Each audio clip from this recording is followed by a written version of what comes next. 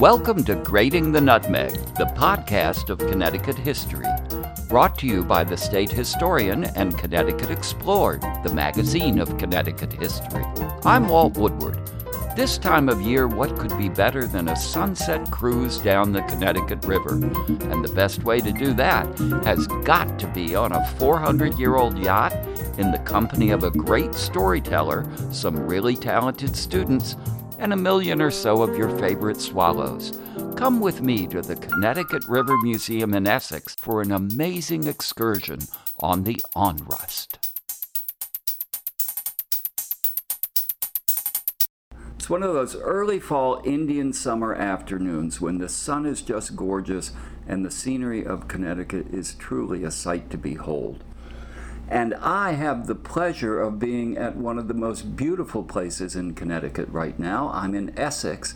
I'm down on the banks of the Connecticut River, looking out the windows of the Connecticut River Museum through the window of Executive Director Chris Dobbs, who's sitting right across from me. Hi, Chris. How you doing? Well, I'm doing great. It's terrific to have you here. This time of year is just a perfect time to be at the museum or come to the museum. I've been here about 4 years, and during that time, I have to say, I don't know a bad time of year to be on the banks of the Connecticut River. At this time of year, during the fall, you get the fall foliage. We have the swallows hanging out, particularly at night, coming in and just mesmerizing us with what they do during the winter. You get the ice flows and the eagles. It really is just an incredible place. And this particular year, you've got a special treat for people who come to visit the museum, which we historians are especially excited about.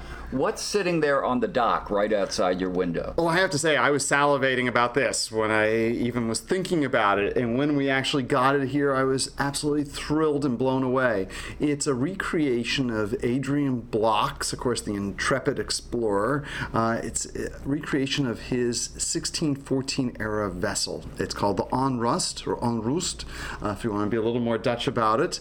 The name itself means restless or unrest, and you know, in many ways that's certainly what the time period was, an era of unrest. Block was the first European explorer that we know of to sail up the Connecticut River and then go back and write about it. Is that correct? That's correct.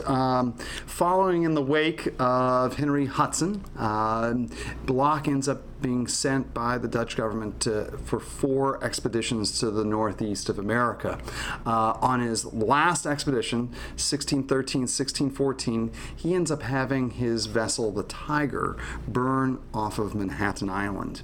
His crew ends up salvaging parts of it. They build what's considered to be the first yacht. We can talk about that later if you want, but they build what's considered to be the first yacht in North America, and they christen it the Onrust. And from there, he during the spring of 1614, he and the remainder of his crew, which is another story, part of the crew mutinies along the way, but those who are left end up going through the East River into Long Island Sound, charting Long Island Sound, looking at all the different ports. Block Island is named after Adrian Block. That's right, in his honor. So he ends up being able to see all sorts of things, really for the first time from European perspective, going through Long Island Sound, up as many tributaries as possible, including our very own Connecticut River. And what time of year did he come into the river? You know, he ends up doing it in April of 1614, and it's amazing to think that that's during the middle of the spring freshet. And he actually writes in his journal about the amount of water gushing out of the Connecticut River. Sure, that's because all the ice from the winter snows along the whole 410-mile river system are now flowing out to the Sound. That's exactly it. You have all that snow up in Vermont, New Hampshire, even up into Canada goes the watershed. So it's a monstrous watershed, and it's all emptying into the Connecticut River and then going out into Long Island Sound. Now, do you think that's why he didn't name it the Connecticut, right? What did he call it? Yeah, you know what? There are several different names. The Fresh River, I won't even try to pronounce the Dutch for it. He also writes the Native American version, and of course it's been anglicized to Connecticut, it meaning Long Tidal River, but really he was looking at it as the Fresh River for all the water that it was ejecting into Long Island Sound. And fresh actually is one of those words that in the time period, certainly for the English, it meant fast running. Fresh was something that flowed very swiftly. Correct. It makes me think that he must have had quite an adventure trying to sail up the river during the spring freshet. Yeah, you know, the onrus is specifically designed for this type of purpose. Yachts were shallow draft. This only draws about 4.5 feet of water. It has lee boards, which make it look a little peculiar. What is a lee board? So lee board looks like a fin of a fish. And in this case, it has one on one side, one on the other, the port and the starboard side. And depending on how you're tacking and the direction of the wind, you can put down one lee board or the other, and it helps to steady you like a keel would. But in this case, it really doesn't have much of a keel. It's almost flat bottomed. So it allows you really to get into those tight areas, those tributaries, be able to explore, do exactly what he was doing. And that's what Dutch yachts were originally intended for, was exploration, spying, as well as a lot of merchants could use them because, again, you could get right into shallow water. And in fact, what the Dutch did, unlike the English often had very deep-keeled vessels, but they had deep ports. In the Netherlands, you have all of these shallow bays that you can go right to, and then if you beach it basically right before high tide, and as the water starts to drain out, you can actually be able to create your own wharf by just putting down planks. So the Dutch were kind of masters of this shallow water exploration. They were. In ways that the English couldn't, because one of the things the English complained about is the sandbar at the mouth of the Connecticut River, That's right. That's right. And that certainly would have kept, that moving sandbar at the mouth of the river would have kept a lot of English vessels out from the Connecticut River. But here, Block, particularly in his onrus, was able to go right up to just north of Hartford. Now, just north of Hartford, you end up getting the infield rapids, and so that's about as far as he's able to get. One of the things that also makes the Dutch, and particularly Block, of interest, I think, to us historians, is the fact that the Dutch were very interested in the Native Americans because they were seeing them as trade partners. The English often were coming in, and while there might have been a certain amount of trade, they were also really looking at the land as something that they wanted to take, whereas Block intentionally was on his charts, and what really makes him famous when he goes back to the Netherlands is that he's identifying all the Native American groups that he's finding along the way. Good ports, good trade partners, and he's writing that down. So I know historians still look at that first map as kind of the best indicator of what's going on along the river. Yeah. Yeah, so it's just incredible to see what's going on and to be able to read his description, which in some ways, one of the things that I think is so nice when you come to the Connecticut River Museum is, from our vantage point, when you look out to Old Lyme has done such a remarkable job with their land trusts and preservation that you really almost get a sense of what the river might have looked like. So you're saying when you look across the river, Old Lyme is on the other side, right? From the Connecticut River Museum, yeah, it's on the other side of the museum.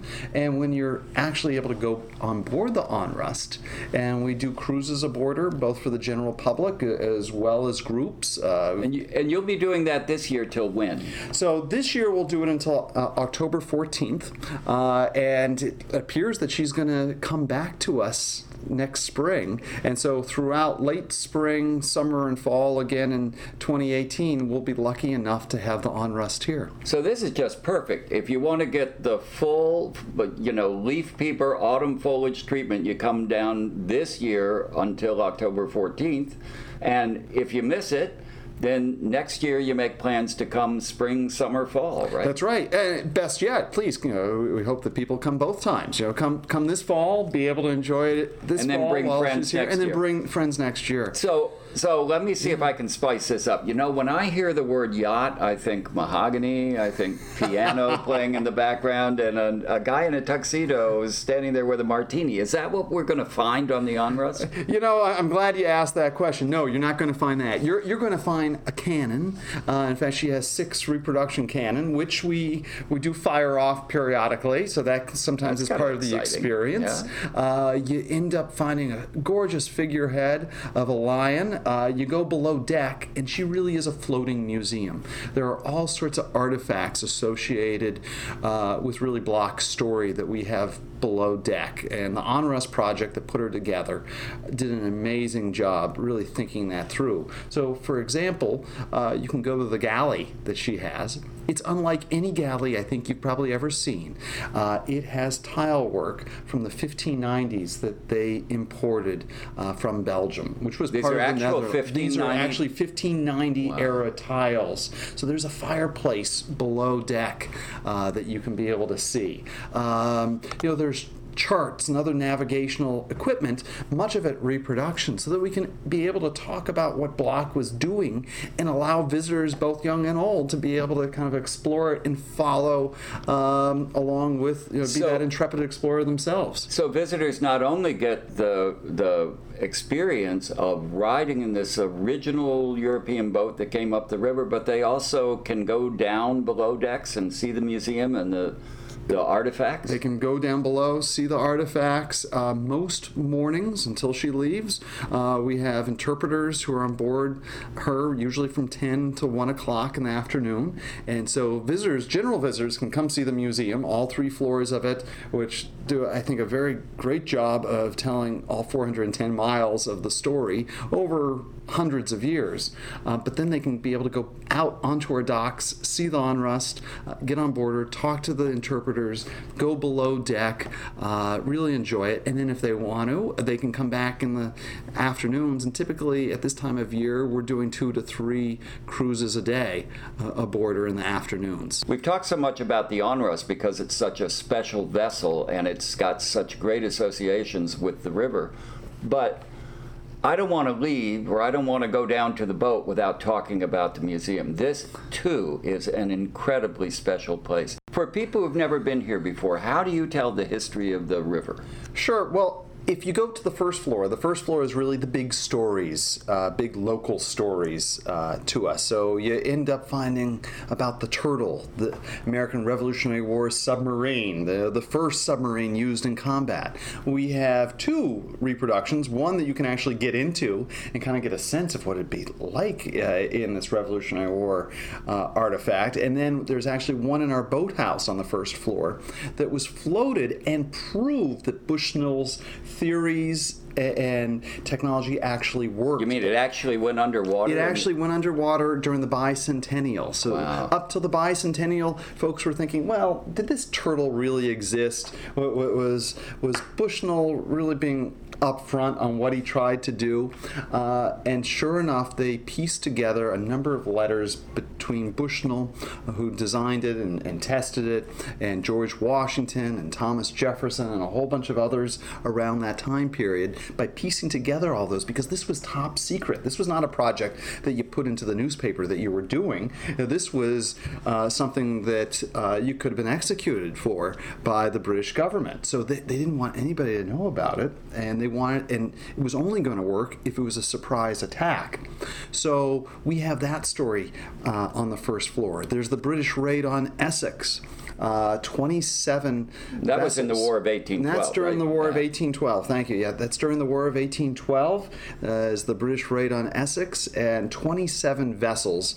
Many of them were privateers, which was one of the ways the young United States government was fighting a naval battle.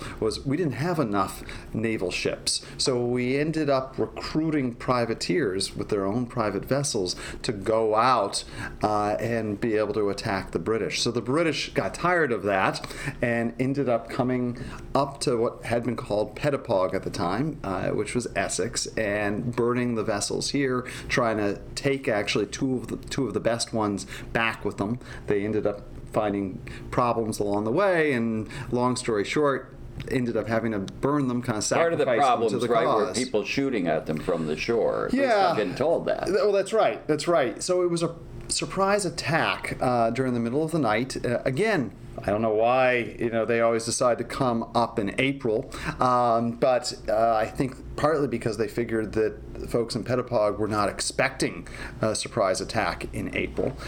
They come up, end up taking 136 Marines and sailors in these long boats. They come right off of where the museum is today. They fire your site is right where our site is ground zero for the yeah. landing. Yeah. They fire a couple of warning shots. There's a handful of militia that fire back and then realize, oh my gosh, we're outnumbered by these trained soldiers and sailors. So they scurry away, kind of doing the alarm for around the area. In the meantime, the British tell the townspeople, look, we're not here to burn your town, to hurt any of you. We're just here for one thing, and that's your shipping. So they come, they burn as many of the ships as they can. They end up going to the West Indies warehouse, which was right across from the museum today. There's a little red boat house there, which is actually on the foundation of the West Indies warehouse, and they stove in the rum.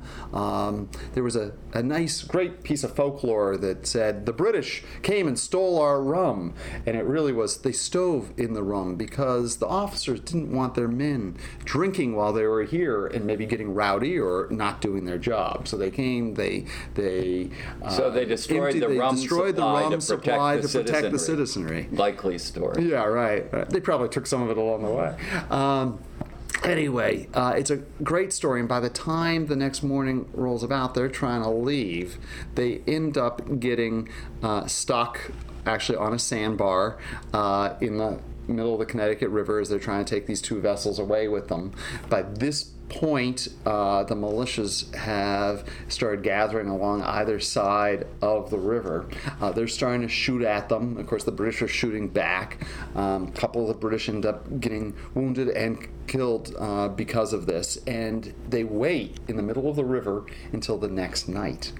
And during the next night, they get back in their boats, and they allow the current to take them right down in the dead of night. The Americans are aware that they're trying to sneak out. They light bonfires, but they still really can't see them. But they do bonfires along the shores, and the British eventually get right down to Saybrook and get back onto their vessels and go away. You don't just tell these early stories. You bring the Connecticut River right up to the present. We do. So, those are just two of the stories on the first floor. Many other stories on the first floor. You go up to the second floor, and again, we are located in the last surviving steamboat dock and warehouse on the river. So it's an 1878 building. In itself, it's our biggest artifact. It's an elegant building. It's beautiful. It is. It is. And, it still has the hatches to bring up cargo all the way up to the third floor. And sometimes we'll bring up boats up to the third floor for an exhibit or something. So when you go up to the second floor, you'll really see life along the river and industry. And so that's largely what the focus of the second floor is.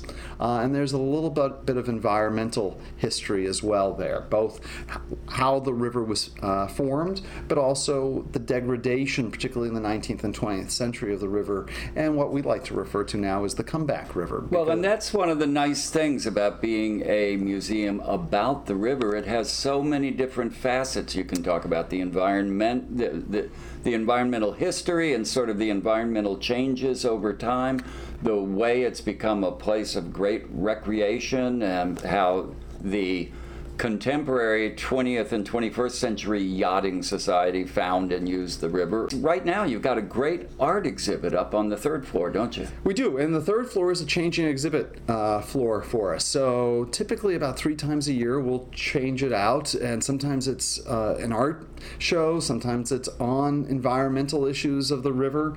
Other times it has to do with some great history, and there is so much. When you talk about 400 410 miles, or as a few have said, really 820, because it's 410 up one side and 410 down the other. It goes through so many different towns. Even today, there are over 2 million people who live in the watershed. There are a lot of stories to this river and to this river valley, and that's one of the important things for us to be able to share with folks, and one of the endless routes of possibilities, because you can go in so many different directions when you have that many people who have called it home for centuries. Well, and here's the exciting thing for me, or one of the exciting things for me. We are about to leave your office and go down and board the yacht Onrust. No piano bar, I'm sorry, folks. But on there will also be a great storyteller, right? Yeah, for the last 3+ years, we've worked with Stephen Gincarella, a phenomenal folklorist from the University of Massachusetts Amherst. He's been working for us, collecting stories up and down the river, and we're going to hear a few of those tonight. And in about a year and a half, 2 years from now, we're looking at actually having one of our changing exhibits be on myths and legends of the Connecticut River Valley. And that'll be a traveling show. So it'll start off here, and then it's going to make its way up and down the river. That's really exciting. So we'll get a little glint of that tonight. Well, I just can't wait. I'm kind of like a kid. I get to meet the skipper. I get to hear Steve's stories, and maybe we'll even get to talk to some of the people on board the boat. So off to the yacht. Off we go. Moments later, we've stepped out to the dock and on to the Onrust as Skipper Dan welcomes aboard 20 students from the Lyme Academy College of Fine Arts, folklorist Steve Gincarella, and Chris and I. Again, my name is Dan, that's Ginger, and Rodrigo. We're going to go see some swallows, eat some vegetables, and if you have any questions, please let us know. I've had the pleasure.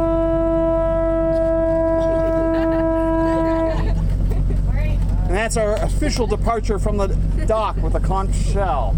So very good job, Ginger. So welcome, everyone.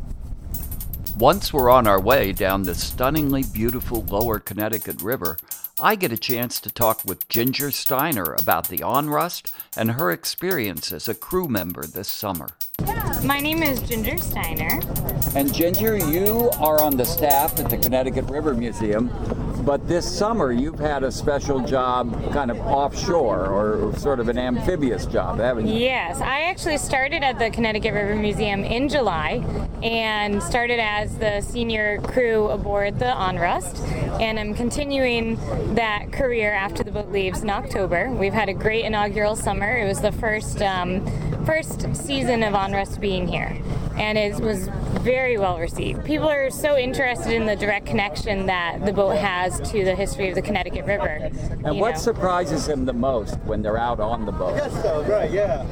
I think the beauty of the 17th century sailing experience. You know, you see all of these beautiful power boats and powering through the river and, you know, doing the water sports, and that is a fun aspect that we enjoy living so close to the water.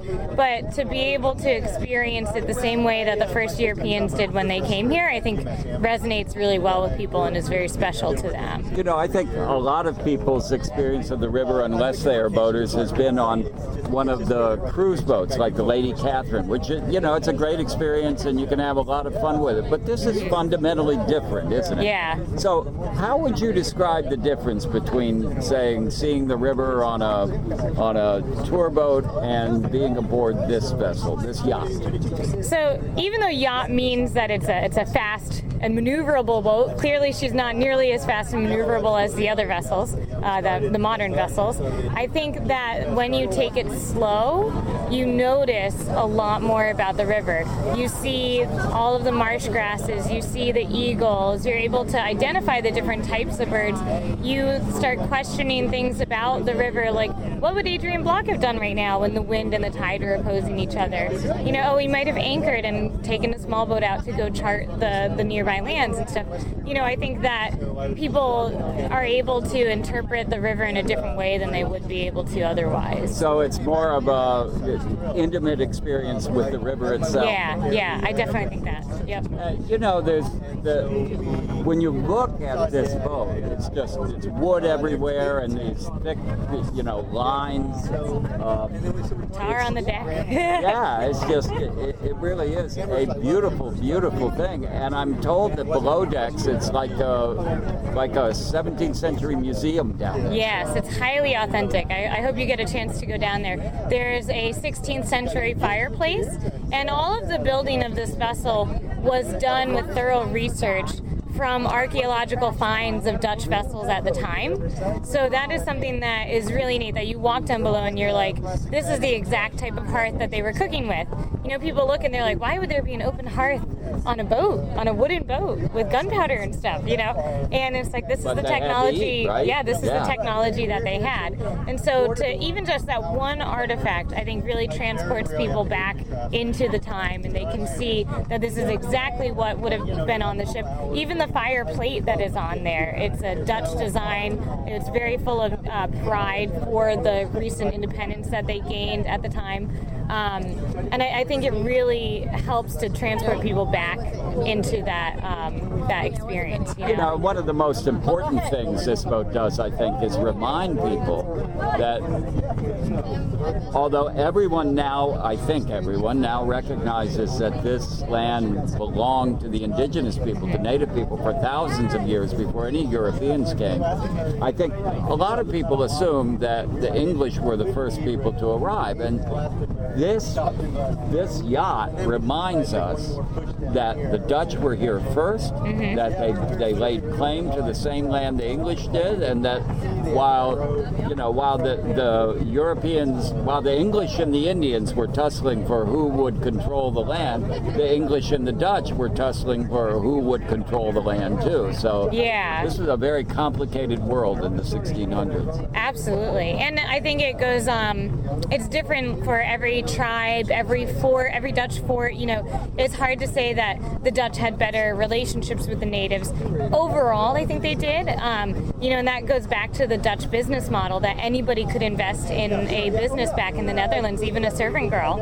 As long as they had the coin to invest in the business, they could do it. And so I think when they came over here, it was no surprise to them that the natives were like, I want to trade evenly. I want you to pay me for this land because this is my family's land. And I don't know if the English relations were the same as that. I've heard that there was a lot more of just taking. But then, of course, this tribe might have not had a good trade with this Dutch fort, Are there any particular voyages or experiences or moments that you've had this summer on the Onrus that stand out to you as, these are going to be the ones you think about during those cold winter nights? Yeah, I think so. I think several come to mind immediately. It's always awe-inspiring to sail past Joshua's Rock. That magnificent geological formation is just, it's awe-inspiring, that you're just sailing along and you're at the deepest part of the channel at that point, about 51 feet, and you're able to just get so close and see this big looming rock up above. It really is iconic to New England and our environment. And then the swallows have been amazing with the murmurations that they do. It really makes you appreciate the fact that no major city was developed on this lower river, so that we do still have such conserved lands, which is important for the swallows and everything coming into the marshes. That's beautiful. Now, this murmuration of the swallows, is that something that's relatively new, or has that been going on? It's been going on for hundreds, if not thousands of years. That's amazing. And then I have to compliment Onrus on how well she sails, which I am a traditional sailor, so I'm not a modern boat sailor, but compared to some of the other boats that I sail that regularly, like a schooner, saw, 8 knots. One day we were sailing Onrus, and she was just on a good point of sail. The wind wasn't even particularly strong, and she hit 7.7 knots.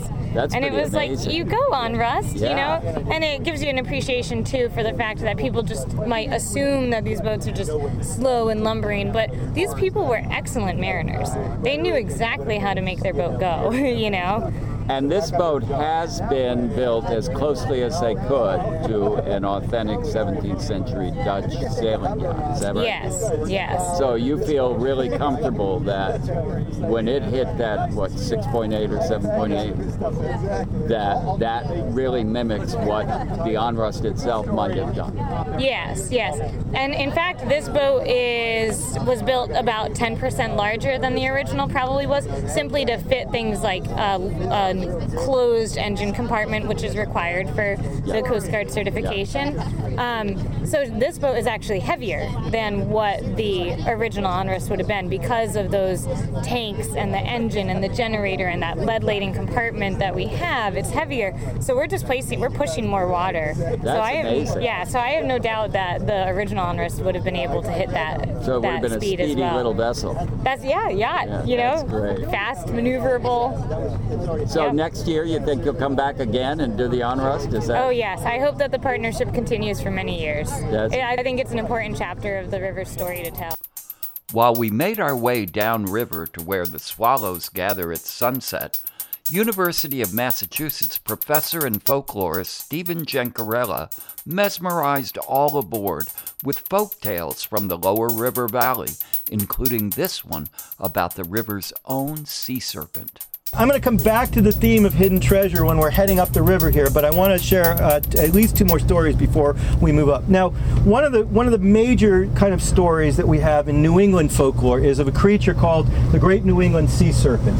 It is seen as early as 1641. It's reported by an English traveler by the name of John Jocelyn. He reports that stories are being told of a sea serpent that is lurking nowhere near the Connecticut River, but that is up really in the Gulf of Maine. And what we find is from the 1600s into the 1800s, there's really a great deal of activity up in that Gulf of Maine, north of Massachusetts, right, where there's a belief that there's an enormous sea serpent out there.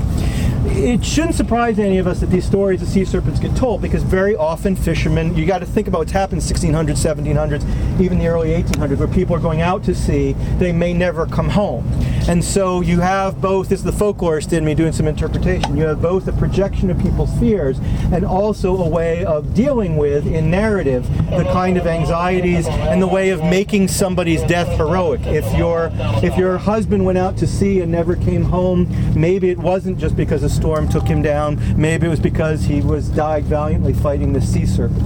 So these sea serpent stories are really rooted in New England culture, they're rooted in maritime culture, but what we find is that they really are some questions as to whether this creature can exist or not. In 1817, the Linnaean Society of Boston, right, reportedly discovers a sea serpent washed ashore in Massachusetts, and it turns out, of course, not to be a sea serpent, but if I'm not mistaken, it's kind of a black snake that is suffering from cancer, and it had a kind of deformity. Of course, when it's in the water, it waterlogged from there.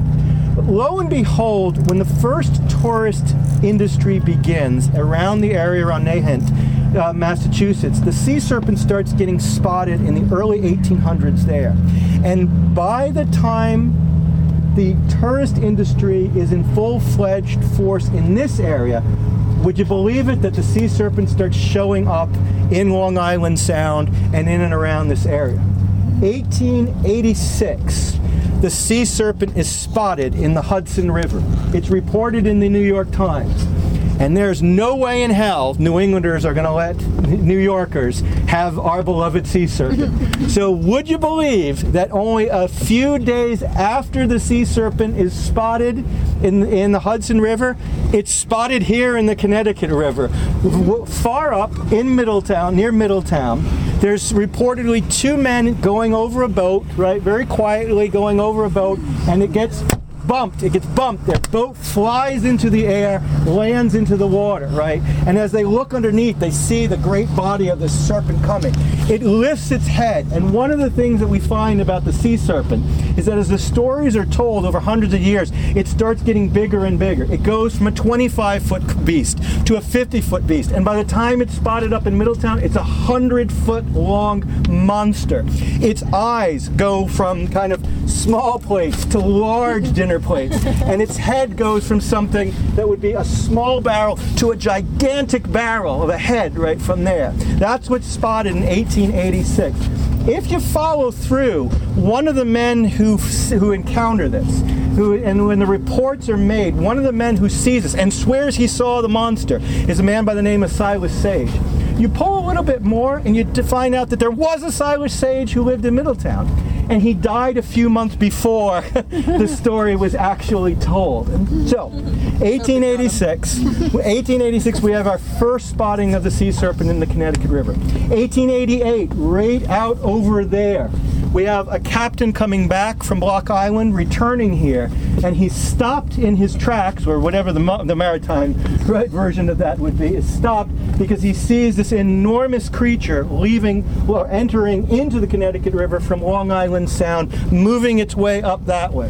And in 1898, a delicious version is told. We can't quite see Long Island from here, but if we're a little further down, particularly on a night like tonight, you'd see Long Island. There's a place on Long Island called Artist Lake, right? It's about mid-island. And its gorgeous story is told. Again, it appears in the New York Times, and it appears in places like the Hartford Courant and all these others, of people who are out and about the Connecticut River, and they see this monstrous creature moving down the Connecticut River into Long Island Sound, making its way heading towards Long Island.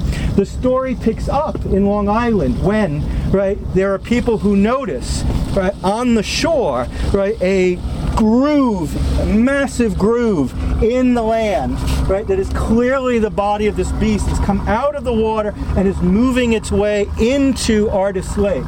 One man claims to have encountered the beast. It raises its head out of the water, right, and goes back down. His horse is frozen, right, from the sight of it. Right, is paralyzed until it comes up the second time. The second time, according to the story, it lifts its head up even higher and winks at the man and then disappears into the waters again, at which point the horse takes off and running. And in the morning, they see a V now is formed. So where you had the body coming in, right, cutting into the ground, you see the tracks going out from Artist Lake back into Long Island Sound, and sure enough, a few days later, people report that they see the creature coming back, lurking over here. The sea serpent disappears, right, for some time. By the 1920s, there aren't many stories told about the sea serpent. And I mention this in part because it really is a piece of competition for the tourist market. From the 1880s to 1920s, when this is really a resort area, lots of places advertise that you should, come to our place because we'll have the best shad bakes, we'll have the best clam bakes, and we have the best place to see the sea serpent. So it's intimately bound into our understandings of the tourist industry. Well, it kind of disappears for some time, but we're starting to see a reemergence of sea serpent stories. And I don't know if any of you remember, but a couple of years ago, there were some strange creatures that washed up on Montauk and some strange creatures that washed up over in New London. There was also something odd that was seen in the West Hartford Reservoir. And so these stories kind of got people talking again, right? And lo and behold, in the local area, if you talk to like my good friend Wick Griswold, right? Who's a professor of, who's a river rat, but and I say that with all admiration, but he's also a professor at the University of Hartford. But Wick is often kayaking on the river, and he'll tell you that lots of stories being told of our good friend has a name now. It's Connie. Connie, the Connecticut River sea serpent from there. There we go. Those are 3 stories in the immediate area, and thank you for listening. As the sun sank lower and lower, it seemed our hopes for seeing an evening swallow show might not be realized. Almost apologetically, Museum Director Dobbs passed around some pictures and described what we would unfortunately miss. We should be seeing a lovely black cloud like that. You can even pass this around if you want, but the birds, when they are here, the swallows are just amazing to look at. This is probably the best place to see the swallows, and it's a murmuration. Scientists don't fully understand why they do it, but they'll do it in the mornings, but rarely are people out in the mornings, and they'll do it in the evening, usually right about now, and you'll often see them just start to swoop down. You'll see them first a few over the water, then they'll be up in the sky, and before you know it, they all are coming from all different directions. You'll see a black cloud, and the best time I can remember seeing it, it's called a murmuration. They come in, they'll do this dance where they're spinning around, all these spirals. They'll go down into the tall grasses, go back up, and then usually right about now, as soon as the sun starts to truly set, you'll see them just cascade down like a waterfall right into the tall grasses. When a day is truly magic, it stays magic. Moments before darkness fell, some keen-eyed art students saw the swallows gathering above us. Where? The little black dots in the sky. Look straight that way. See them? Oh my God, whoa. They just went over us. Isn't that cool? Yeah, they're getting a little Look closer. at that. Yeah, see that. Oh no, we're This is great. Oh, that's awesome. Look at Yeah, that. look at that. I don't know. Oh yeah, look at that. Oh my God. That's crazy. There you go. As the onrust made its way back to the docks of the Connecticut River Museum in near darkness, Stephen Gencarella told more stories, and all of us knew this would be a day to remember. You can come make your own onrust memory now through October 14th at the Connecticut River Museum in Essex.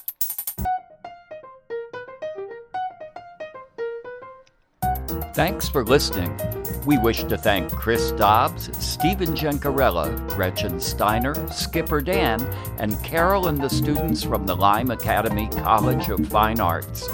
Hear more great Connecticut stories by subscribing to the Grating the Nutmeg podcast on iTunes, Google Play, or Grating the Nutmeg at libsyn.com.